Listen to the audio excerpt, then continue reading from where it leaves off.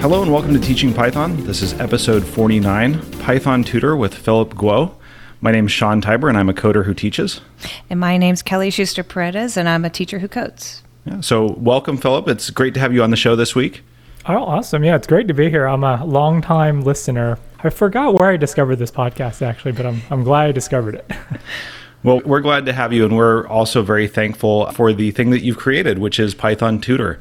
If you haven't used it already, it's a website that allows you to visualize your code in new and interesting ways. So before we get into the meat of that conversation, we're going to start the same place we always do, which is with the win of the week.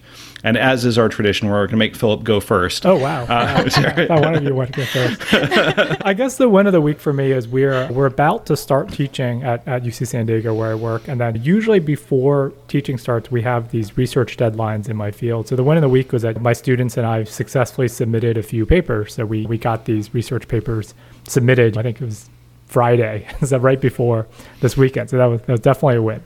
That's a huge win, trying to get one of those papers submitted. That's great. Congratulations. Great. Thanks. Well done. I'm going next. All right, go ahead, Kelly. Sometimes he picks me and then I don't have anything. He does the same thing to me, Philip, so don't worry.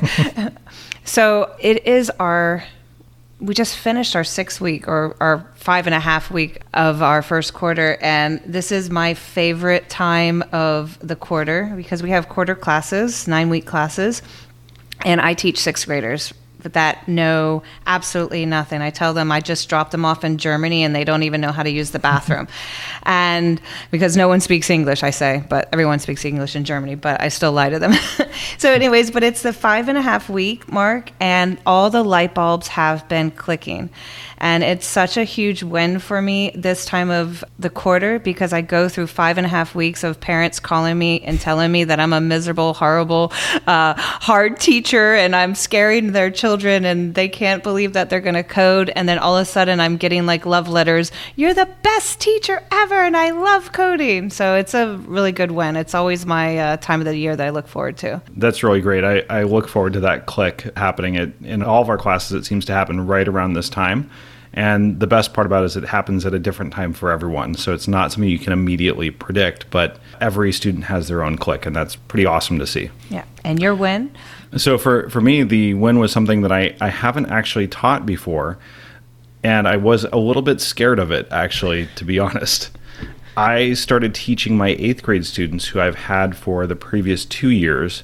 I started teaching them about object-oriented design principles in Python. And I was always a little worried that they weren't ready for it or that it would be too hard or too complicated for them. And it was phenomenal. It went way better than I thought it was going to.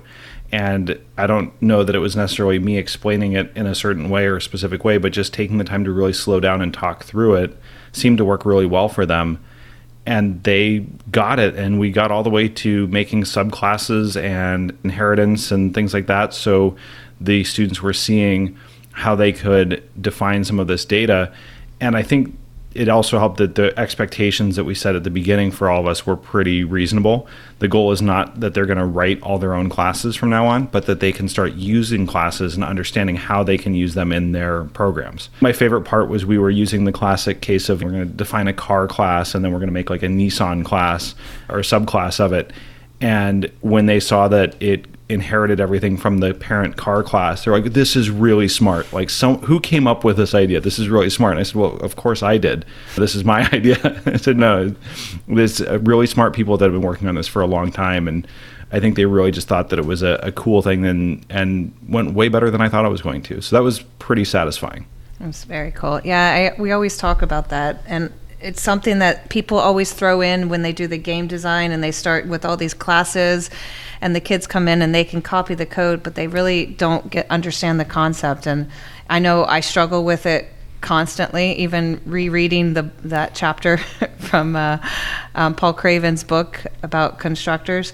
And it's still something that is still not tangible as much as for me. And it was good to see the kids starting to get it. It was pretty cool. Yeah, I think it's really going to help them. Mm-hmm. So we also have the fail of the week, and we don't make our guests go first on the fail of the week. So the fail of the week is just something that has happened that didn't go as planned, and what we did to try to fix it and make it something that is acceptable. Failure is a part of success, and we want to make sure that we're modeling that for our students. So, Kelly, would you like to go first on this one? Yeah, and I'm actually going to throw kind of Philip in. I was researching about him, and it made me think about this fail. You were talking about that fear, how of kids' computer science. It's more than just teaching them how to code. It's first trying to get through that fear. And I think I kind of had an aha moment last night when I was reading it. I was like, I probably could get rid of that 4 or 5 weeks of parents emailing me, kids getting upset because they don't understand, and kind of, I've got to think of a different way, maybe like a timeline. I'm going to have them mark off a timeline, but I realized that I need to get something for them to look forward to when that click moment. So something visual, like, here we are, guys, here's where the click's going to happen. I promise you, I've seen it now for 3 years, 16 times a year, because we have a lot of classes within a year, and we see it.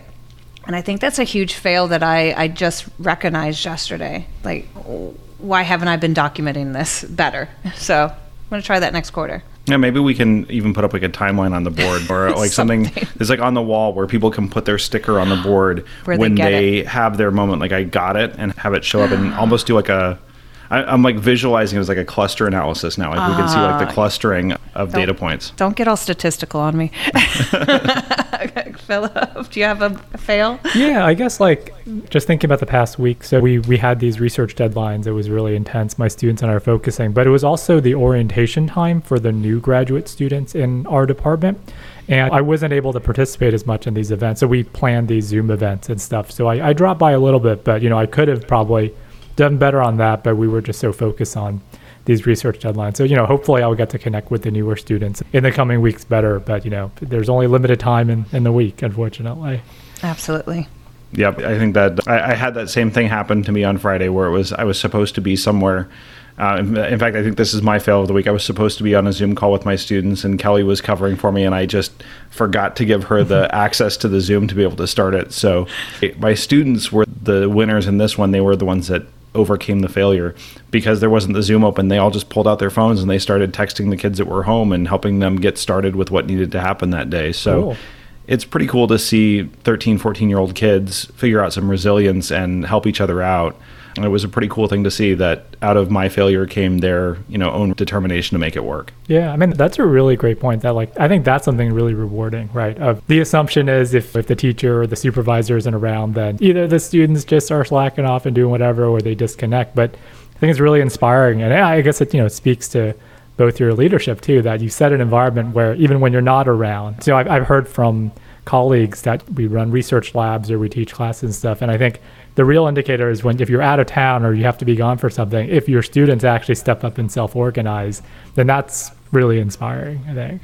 Yeah. Well, it helped that the planned lesson for the day was figuring out how to code Python in Minecraft. So it was something they were really excited to do anyways. But they're pretty special. This is a group of students that I've worked with for the past 3 years now.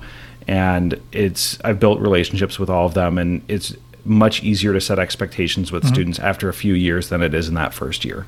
That's great. Yeah.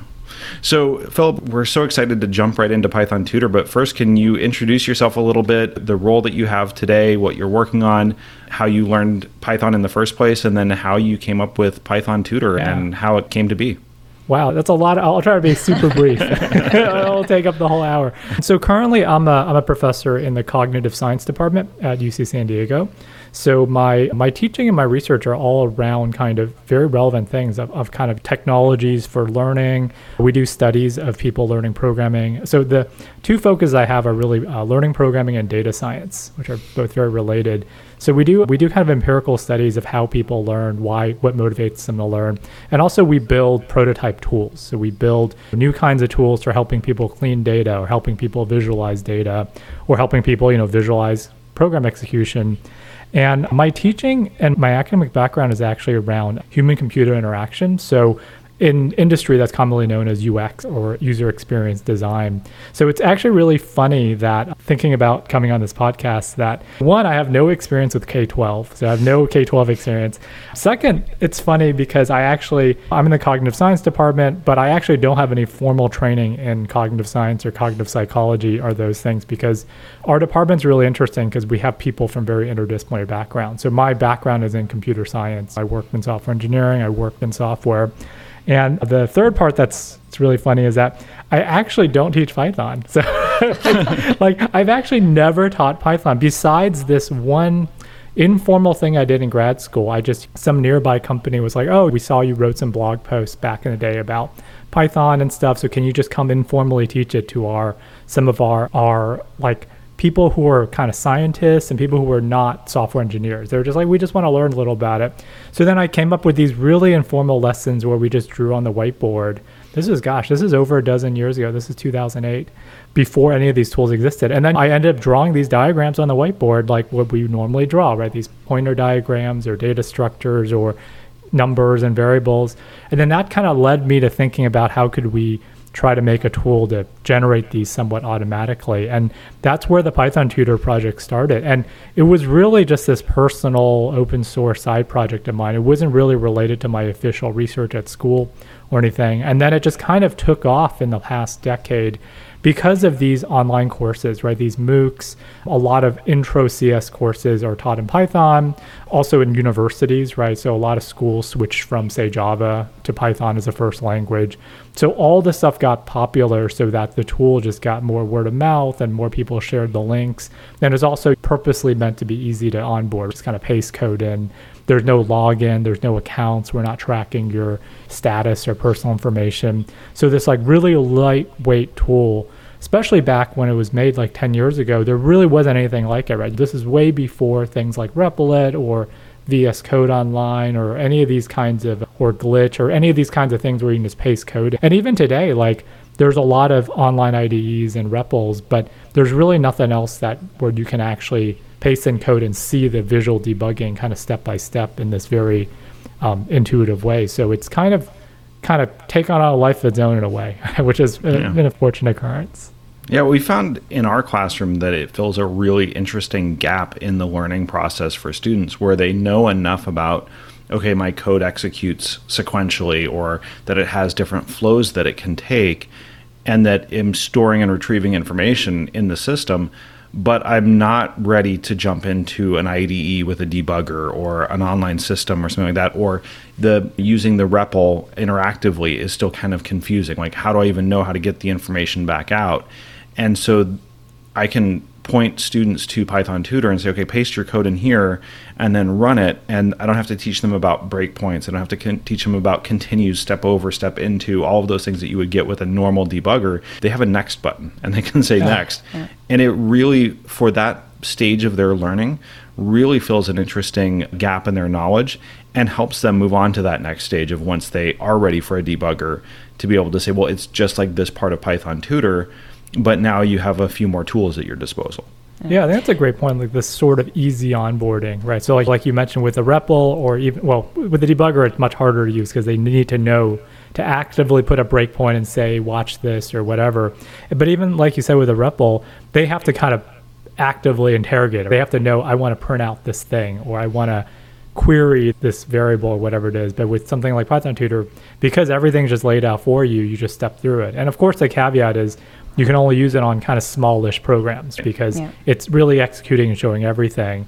But, for the beginner level code, you kind of want to see everything because, your code isn't running super long anyways. You'll have to forgive me a little bit because I'm on the newbie side still in the 2.5 years. But when I started, I introduced this to the 7th graders. We had just completed coding a simple app based on Michael Kennedy's birthday app. And it walks through how you set up the functions and to think about breaking apart the entire process. And we didn't call a lot of functions. We defined a lot of functions in the beginning, and it was nice to show them how it's stepping through the function. And then when we hit the main, how it pops back up to the function where it was being executed. And the concept of the return and the print was one of our focuses for the week. And it was just a nice feature, and they were solidifying that idea. I kept saying to him, we're reading top down. So when you're looking for your errors or your errors in the code, this can help you go through it. And it was a neat process just to see their minds go, oh, okay, top down, I got it, and pop back up from the main. And it kind of worked well with the little ones. Cool. We're talking 11, 12, 13-year-olds. So. Yeah, that's great. Yeah, I mean, like I said earlier, I actually don't have personal experience using this in the K-12 level, which is why I'm really interested in talking to both of you about it, because a lot of people I know use it are at the at the university level or these online courses or beyond. So that's really good to hear. It's definitely a focus. So when we break apart in the younger years, we're breaking apart fine topics. Last week, we focused with the 7th graders on designing arguments and parameters within functions. And how do we return the function? What do we print the function? And how do we pull it together? So I think when you are at the younger level where you're not really a programmer yet, if you isolate the topic that you want to look at, it works really well in that aspect of the Python tutor. Cool. Cool. Thanks. Yeah. So just to take a step back, because I think we kind of jumped right into how it works and how we're using it. But just to give it a bit of a definition, so Python Tutor is this website that you created about 10 years ago. And as a new user for that site, I can go in there and paste basically standard Python code in there, and it will allow me to step through that code one execution step at a time. And at the same time it's doing that, it also visualizes the current working memory, the data structures, the frames, so I can see local scope, global scope. I can see dictionaries, lists. I can see objects in there. It gives me a lot of visualized information in the website, and I don't have to install anything for the students. I can just go to a website, or even tell them just go to pythontutor.org, I believe it is, right? It's .com, I think. .com, okay, yeah, .com. And they can paste in their code and start to see how their code actually works. And you have Python in there and a few other languages too, right? Yeah, so it actually, despite the name, it actually works reasonably well in a few other languages. So I implemented basically backends for JavaScript, C++, Ruby, which not many people use, and then Java, which was done by somebody else, who is actually a Java instructor. So it actually, most of the languages that are common for teaching intro, it works for, but still it works the best for Python because that's what it was originally made for. But yeah, but people have used it for other languages too. Nice. So how many people have been using Python Tutor so far? I mean, are we talking like 1,000 people, 10,000 people? It's been quite a lot. I mean, we estimate that just daily right now is probably in the tens of thousands in terms of daily users, especially every school year, the September, it ticks up. And then you can see kind of the flow. And it's been growing every year steadily. So I would say the total is definitely in the millions, maybe even in the 10 millions over the decade. So it's been pretty widely used. And again, I think it's just because it's such a low barrier to entry that it's just a website you visit and start typing stuff in. So forgive me again. I'm going to tell you again how I do basic with it, and then maybe you can step me through of how a college student or a programmer would use this. For example, if I wanted to show the 6th graders or 7th graders how we reassign a variable, I start with num and I have it, what is your favorite number? And then I reassign number as a new number. I can see that and show them that it changes. How, taking it on, and this is for our listeners that are at our younger levels, how does it go up, and what are the benefits to stepping through at the higher level? What are the college students possibly using it for? Yeah, it's basically really similar to what you're using it for. It's just that some of the concepts are a bit more complex. So like one of the earliest power users of the system who actually helped me define a lot was the instructor of UC Berkeley's intro class.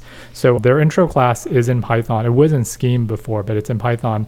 And it goes into very advanced things with things like functional programming and higher order functions, nested functions, closures, these sorts of things. So the more sophisticated uses for it at the college level are these sorts of concepts where you actually see if you're defining functions and other functions, and there's these nested scopes and these closures, and that's really hard to understand if you're just drawing it out. If you're like, we have these weird nested functions, what does this print out? But then you actually see in the tool, like this has this parent thing here and then this other function exited, but it's still kind of around. So there's these things, and also with just more object-oriented stuff. So with like inheritance and with kind of more complex language features, especially for JavaScript, JavaScript inheritance and object-oriented stuff works kind of weirdly. So we kind of visualize the chains for that. But in general, it's really, I think the best use is having a teacher or a more advanced learner guide the use, right? So it's always been a dream of mine to have this be completely self-serve, right? So the dream is you paste in the code and it actually tells you, it actually guides you and say, oh, this is a variable reassignment or this is whatever. But right now it obviously doesn't do that. It just kind of is a tool. And your question, Kelly, about the programmer's use, some people have this dream of, as a professional programmer, I'm just going to paste in all my code and try to debug it. But that doesn't really work that well for that, because it's really for this sort of self-contained, pretty small educational examples. So I think the use cases really are broad, but they're all scoped within this educational use case. And the analogy I like to make is like on a whiteboard or a blackboard. So basically, it's basically like a really good virtual whiteboard. So whatever code you can write on the board and draw and show on the board, the Python tutor can do. So it obviously is not going to let you paste in 10,000 lines of code and debug your production level software, because that's not what you do on the whiteboard anyways. Yeah, and it's a lot better than me. I take the recycle bin and always throw it into the garbage bin to explain variables and reassast. Well, that could be cool too. I'm a very energetic teacher and I was laughing when I read online last night about your favorite hardware. You said somewhere that was whiteboards, and Sean, yes, that's right. Sean and I have whiteboards everywhere on every piece of surface in our classroom. Oh yeah, my home office here has these standing whiteboards because I don't mount them. I just stand them on the floor. So I have like 3 or 4 of them. This is my home office. Yeah, so I love whiteboards. Nice. We've been actually, I think that's probably the biggest adjustment for us in teaching is how do we use our digital whiteboards more effectively, because it is a little bit different than being able to just grab a marker and start drawing. Yeah. I mean, we can talk more broadly about these other sorts of tools too, but I think that is the challenge. People have picked up their iPads and done other stuff or screen sharing and things. But yeah, just how do you get that fluidity of like using physical demonstrations, or like it's when you're in the classroom, as you both know, you can just improvise and do these things. But how do you do that over a screen? I think is an interesting challenge. Well, that's one of the things that I had to remind myself with Python Tutor is that as I'm stepping through it, because it can draw everything so quickly, I have to force myself to slow down, because normally I'd be spending the time drawing out the boxes and the arrows and things like that, and the students would have a chance to keep up with it. Now I can just kind of click next, and then I have all the students saying, well, what just happened? So the digital whiteboarding and using Python Tutor has been more about making sure that I have all the students coming along with me, that we're all staying together as we go through the code. Yeah, the related point there is that was the appeal of the Khan Academy style sketches, or just, the Khan Academy sketches is basically people writing on the whiteboard. And the appeal of manually drawing math or diagrams on whiteboard is that you slow down because you can only draw so fast, and 2, you naturally talk aloud as you're drawing it. Whereas if you have a visualization, or you have the typical thing is people make PowerPoint slides and then just give lectures, then you go really fast and the students don't see the process. So there is something to be said about this old school, you're actually drawing it out. Yeah. Right. Yeah, we do a lot of stepping through. I guess I make them write notes and comments. We probably have the worst PEP8 designed code, but it's filled with comments and everything. And I think that's one of the things that the Python tutor can bring into that aspect is as maybe having them draw it out on the whiteboard as the Python tutor is doing it. So that process that you had taken off the whiteboard and put into Python tutor, take the Python tutor and bring it back out to the whiteboard. It might be able to solidify more of that thought process for the kids. Yeah, so some people's activities they do, even before without visualizations, they just have the students write out what the values are. So they kind of manually make a table. Say, if we have 3 numbers, just tell me what the numbers are as the loop goes. This is 3, this is 4, this is 5. And that act of doing that just helps them. And I think you can do similar things. So what does the diagram look like after you finish running this code, and have them draw it out? And it's interesting because people have done studies on this, of just really low-tech studies of having students draw out what they think the data structures look like, and then you can see really common misconceptions. You're like, oh, everyone thinks like half the class thinks the arrows point the other way. We should explain why it points this way, or something like that. Yeah, that has been kind of an interesting thing for us. We do these class code challenges where they are all writing code within a time limit, and sometimes they're just defining functions and there's no actual code there, but it's just show us your functional structure. And it's been really interesting to see the different ways that kids think that even the simple function definition should be written, right? Like it should have a lot of extra parentheses apparently, and you can use more than one def keyword. Like, so there's all these things that we find, and from that confusion, it helps us know where to really focus our explanations and our attention on how to help make that clearer for them. You just gave me the best idea ever when you guys were talking. So I don't know if you've ever seen Amula's Academy, AMULYA. This person steps through the patterns of nested for loops and makes these really cool patterns with numbers and stars, and the way that they write out the I don't know who it is, girl, guy, I can't remember. The voice is a little bit in between, I'm sorry. But the way that it's written out on the whiteboard is so cool. And I think I'm going to play around with that and put some of that in the Python tutor, because trying to figure out the thought process, you'll love these. Yeah, Sean, I'm looking at the YouTube video. They get pretty intense of the way that they're figuring out how to code them. So I was just thinking about that's going to be pretty cool to put in through the Python tutor. I see. So they're just printing it out to the terminal, the stars or patterns. That's cool. But it's the thought process of how it's done is all coded out on the whiteboard. That's cool. Yeah, very mathematic. Sorry. So I have a couple other questions about Python tutor, but then we also, since you haven't taught this with K through 12, we wanted to give you a chance to ask us some questions about how we're using it and thoughts and things like that. But with this many users on there and the way that it's architected in terms of the really lightweight, not a lot of logins, things like that, how do you have this running? Like, what kind of hardware does it run? Is it cloud-based? Is it on a Raspberry Pi sitting in your closet? Yeah, so it's actually just on a $10 a month shared hosting plan. Even though it has a lot of traffic, nowadays modern web hosting plans are pretty good. So the main server runs on this $10 a month shared hosting, just like a Linux server with Apache, and it just kind of spawns off these Python processes in this really lightweight sandbox. And I have some other servers for the other languages, just for logistical, historical reasons. But, even if it gets a lot of users, I can actually just look at the real-time logs now. It's getting maybe a few requests a second, right? So it's not like running Google, Facebook scale where things are just melting. So even if you get a bunch of users a day, because again, it's so lightweight, it doesn't require a lot of state and everything, you can just pretty easily run it on a pretty, low-cost hosting service. So that hasn't, knock on wood, that hasn't been a major issue yet.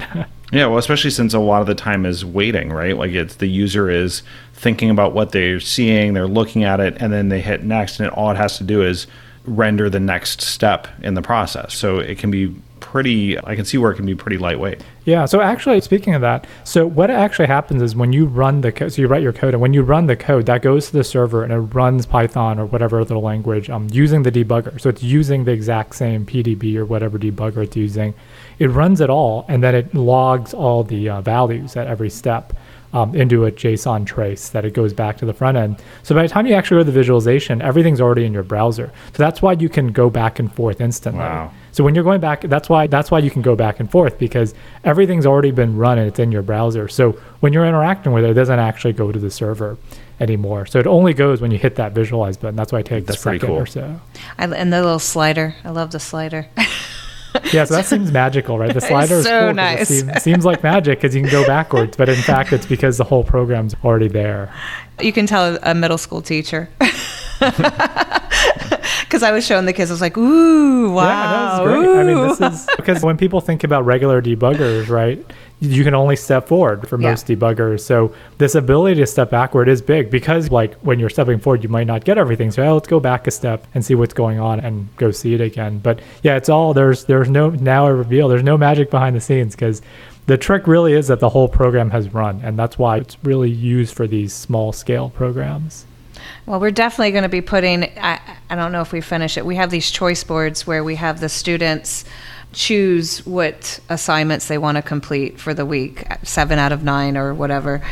I see this in its future of walking through their functions for the card game, because we have them go through the card game of whatever card they want, and that trying to organize the functions within the main always gets them, and they don't understand how to put it in. So I see something coming out. We'll send it to you once we make it up. I mean, a related idea along this front, because y'all have been talking about screencasts and recordings. Like, I think it'd be really awesome if the students step through it and just make a short screencast. Like, oh, tell me what you think is happening in your code. Just make a few-minute video saying step and then just explain it. That'll be fascinating for all of y'all too, because you can see, oh, wow, these students really get it, or wow, they actually have a misconception. They think this thing is happening, but it's actually not happening. Or y'all can make, screencasts with lessons and stuff like that. Great well, it idea. really gives us an opportunity to give them feedback, and that's the most valuable thing, especially when we're distance learning. If they can send in something that we can see an insight into their thought process, that gives us a unique opportunity to help them maybe reframe it or think about it in a different way through our feedback. So we are trying to go well beyond the idea of like, oh yeah, you just got 8 out of 10 points with no comments. It's really the feedback that matters. And also just thinking, these are why we love these podcasts, because we generate a lot of ideas during these podcasts. But that concept that everyone's talking about, a lot of our listeners always ask us about grading and how do we keep everyone from not being honest when they're submitting code. That idea of dumping in code and having them explain what's happening is a great reflection piece. Like you said, will show their learning. Yeah, I think that's great. I didn't even think about the grading part, but yeah, I mean, that's kind of the old school way of doing oral exams is like that it's very hard to scale, obviously, but if you have a few students, if you have them, you ask them questions and you make them explain their thought process, it's pretty hard to cheat on that if you don't actually know it, right? Because you have to actually explain it rather than just saying, what does this answer print out or something. Very exciting. I'm excited. Yeah. I've got 2 questions on my choice board for next week. Hopefully your students don't, hate it and then blame me for this podcast. Do your students listen to the podcast? Some of them do. We always joke around. That's so interesting. We're like, we made a podcast about that. So, Philip, do you have questions for us about how we're using Python Tutor or what it's like to teach Python in a K-12 setting versus university level? Yeah, so I guess my kind of questions that I'd have is, what features would you like in it to support teachers? So the context for all this is that I have so far not really focused on making it a kind of end-to-end experience. As you see, it's a very bare bones sort of tool, which is, I think it works really well that way because, I have all these other things to do too. And the only way it's kind of sustained is because I kept it very simple. But now I've been thinking about reaching out to teachers more directly and thinking about what things could I implement that would be reasonably easy to implement, but actually could help support teachers in using it in interesting ways. So if you have thoughts about that, like, oh, I really wish that we could add this thing to here, that'll be cool. There's no guarantees, but I'm interested to hear. For me, I think the layout for the kids, trying to get them to get into it and see what to do, even though it's completely clear for us as adults, sometimes they see a little bit of small words or anything in font less than 12 and they're like, ooh, it's adult stuff. Fine so print, So I always think of how Nick Tollervey designed Moo. And I think even just as simple of a big button versus squares of next and first and less writing on it, just the 3 boxes and the slider and the first next, that you could easily implement that straight away into the middle school, high school level. The program's great. That's a great thought, yeah. And you could imagine just a styling thing. And yeah, I mean, you imagine there's systems like Scratch and other things that are more geared toward younger students that like the user interface is so important, right? Because you want to have it be really intuitive for them. That's a great idea. Yeah, just colored a little bit, put a little colors on it. Well, the one I was going to ask for is actually already there, is the ability to generate links back to the code. So that was a thing that I guess I didn't realize was there, but would be most helpful for me. When we do assignment submissions, we do a lot of our assignments with a learning management system where the students can submit an assignment. We ask them to paste in a link to like a Colab notebook or paste in a screenshot of their code, but having them generate a link to, here's my visualization of my code, is also really helpful. So if that permanent link is going back to a immutable version of what they submitted, then I can use that for assignment submissions and be able to know that the code that I'm looking at is the same one that they actually created and hasn't been changed since then.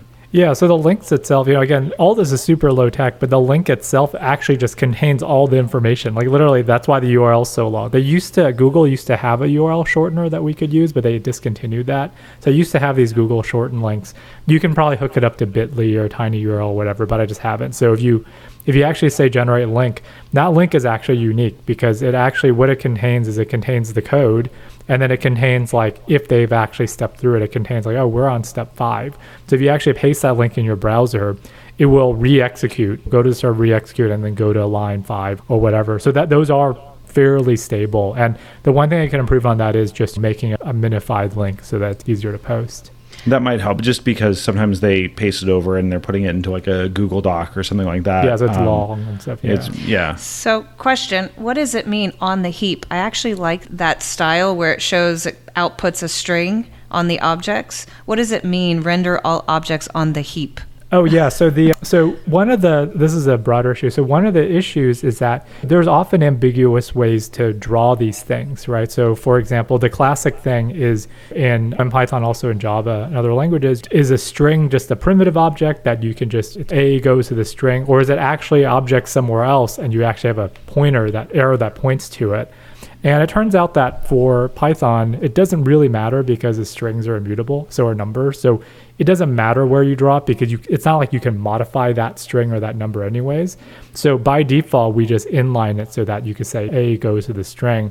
But some people want to show that the strings are actually objects floating around somewhere where there's a pointer to it, and also numbers too that point to it. So, again, these labels are not the most intuitive, but, there are several customizations that people can do if they want the diagrams to look a little different. But in general, I've tried to just say here's the way we draw it, and then you just kind of have to work around it because we can't customize every single other thing. But I agree that that it could be better in terms of explaining maybe what those options mean. Yeah. I like the way that looks for them. Thinking again for the little kids, I always tell them, if you start saying str and int, then you're going to be able to think about later on in coding and how you want to cast a different data type. So it's kind of nice to use it for me as on the heap.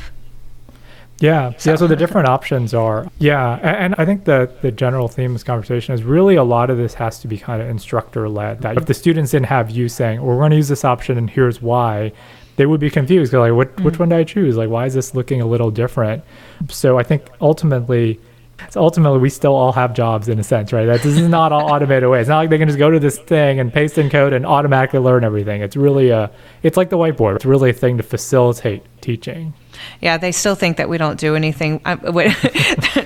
They're just like, you're not teaching us. I'm like, what do you mean? Have you learned Python? Oh, yeah, well, I guess you have. We do a lot of facilitating. So Philip, in addition to Python Tutor, what other tools and things have you worked on that maybe people should check out? Yeah, so on my webpage has a bunch of academic research on mostly focusing on adult learners. So there's all of our research papers, the PDFs are online, so they're freely available for people to read. And then my students have worked on a variety of other sorts of educational tools and such, but none of them have taken off in that way. Most of them are research prototypes that we write papers about, we do user studies on and such. So I have a fairly broad portfolio at this point. It's funny because it's this Python Tutor thing's a really concrete thing I can point to, but everything else is you can just link to my webpage and people can check out the stuff. But a lot of our research is around different user populations and how they learn programming or data analysis and what kinds of unique challenges they face and stuff, and conversations we start around that.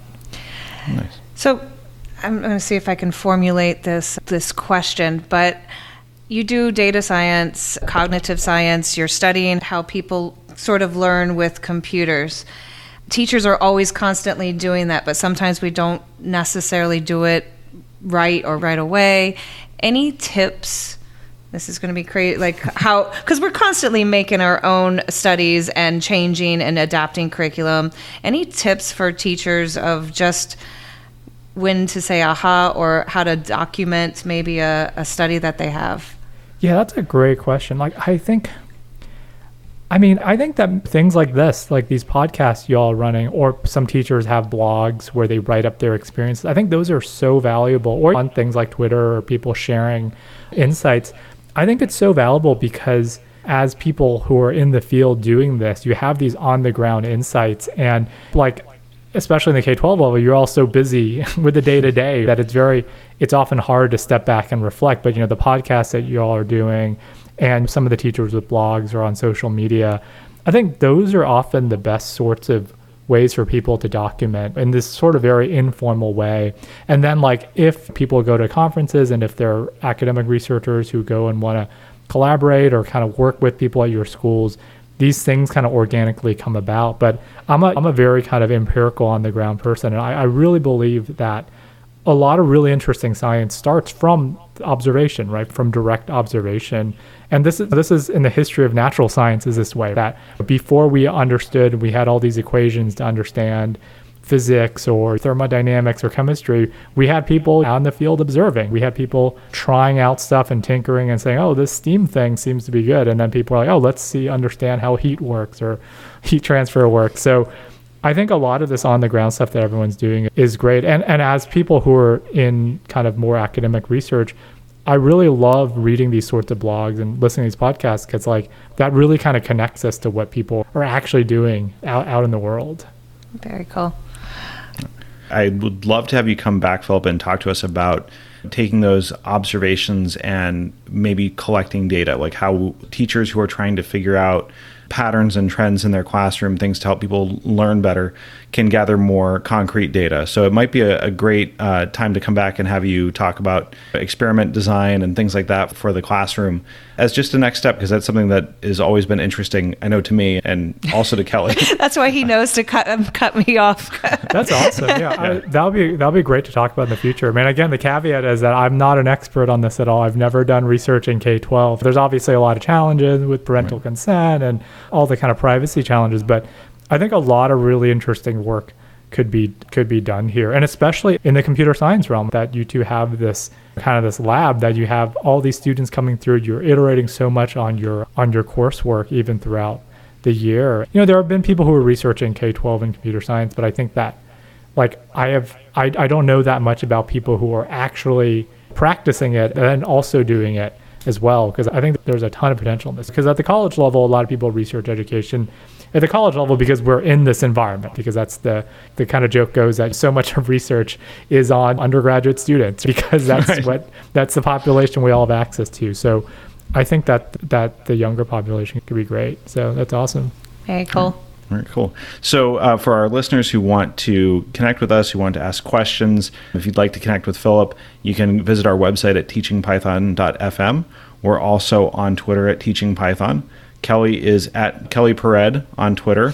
I am at SM Tiber on Twitter and Spotify. So if you want to follow me there, you can too. No Peloton this week? Okay, well, that was last week. What I actually want to do is start like just throwing in random social media networks I've joined. Right. Yeah. So yeah, they shut down my MySpace, so I can't put that in anymore. Somewhere out there in the dark web are our MySpaces back. So it's in our archive. In our archive. Probably archived somewhere. Oh, I'm sure it is, and I would be horrified to go back and find it. But we also want to thank all of our Patreon sponsors who help keep the show running and keep the lights on for us. We really appreciate your support. If you'd like to become a sponsor, the link will be in the show notes. And I think that does it for this week. So I'd just like to thank you, Philip, for joining us and talking about your project and your research. It's been wonderful to get to know you, and we hope to have you back soon. Yeah, definitely. I'd be happy to talk. And then, y'all can check out the pythontutor.com link. You can just put it in the episode notes and everything. It'd be awesome. Excellent. And are you on Twitter? That is a funny question. We could do a whole episode about this. So I used to be pretty active online in many ways. So I had a podcast, I had a huge blog, I had Twitter, I had it all. I didn't have MySpace though. And then just this summer, I decided to, starting this year, it was my year of just getting off everything. So I am trying to be as invisible as possible now, but it's all in the archive. So, okay. So for our listeners that want to get in touch with Philip, just send your carrier pigeons in the general direction of UC San Diego, and he will get it. That's right. Perfect. Excellent. All right. Well, for Teaching Python, this is Sean. And this is Kelly, signing off.